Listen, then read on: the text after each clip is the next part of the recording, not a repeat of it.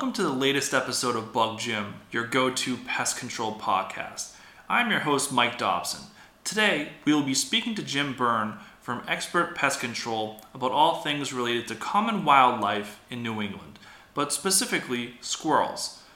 Expert Pest Control is the trusted local resource for problems with wildlife, fully licensed in the state of Massachusetts.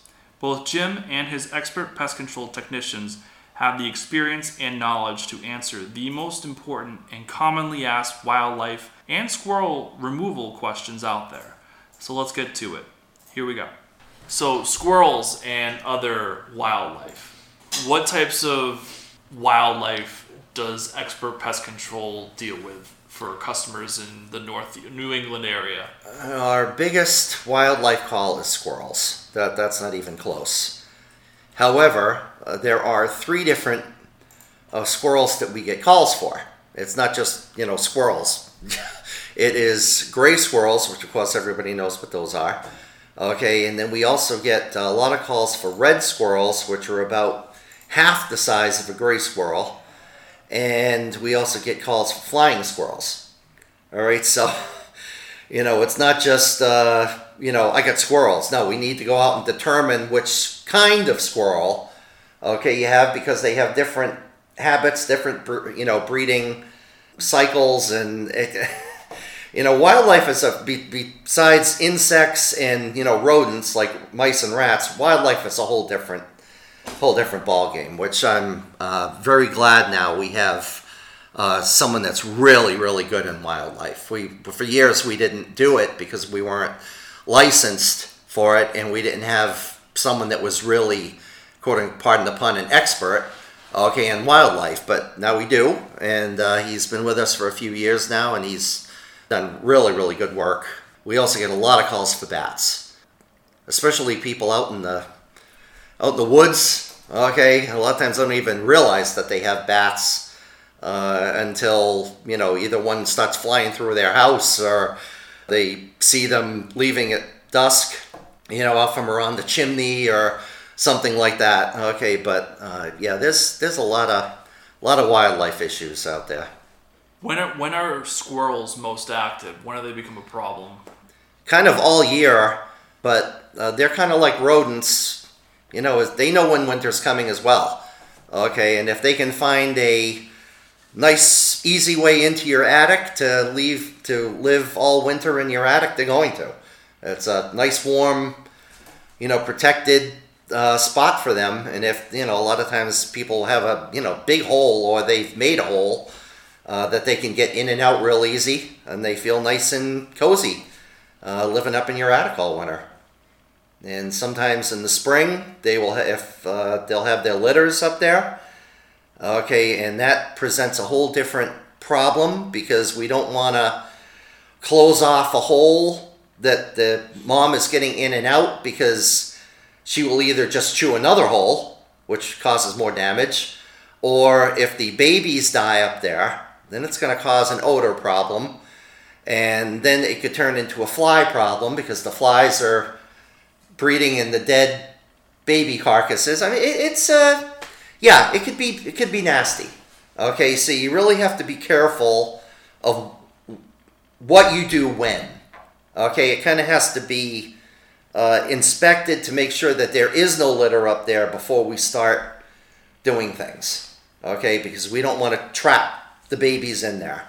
And then that causes, like I said, a whole different set of problems. What is the treatment for a squirrel problem in your attic? A lot of times it's determining how they're getting in and out. And then a lot of times putting what's called a one-way door, where they can leave but they can't get back in.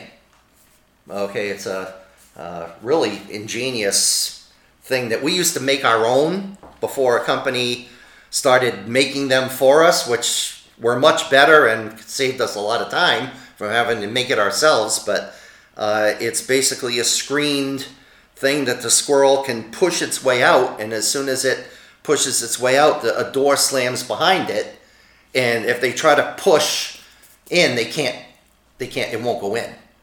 So they're like, I guess I'm out of here. Unless Like I said, if it's a mother and she has her babies in that attic and she's been shut out, she's not going to say, oh, well, she's going to chew another hole to get back at her babies.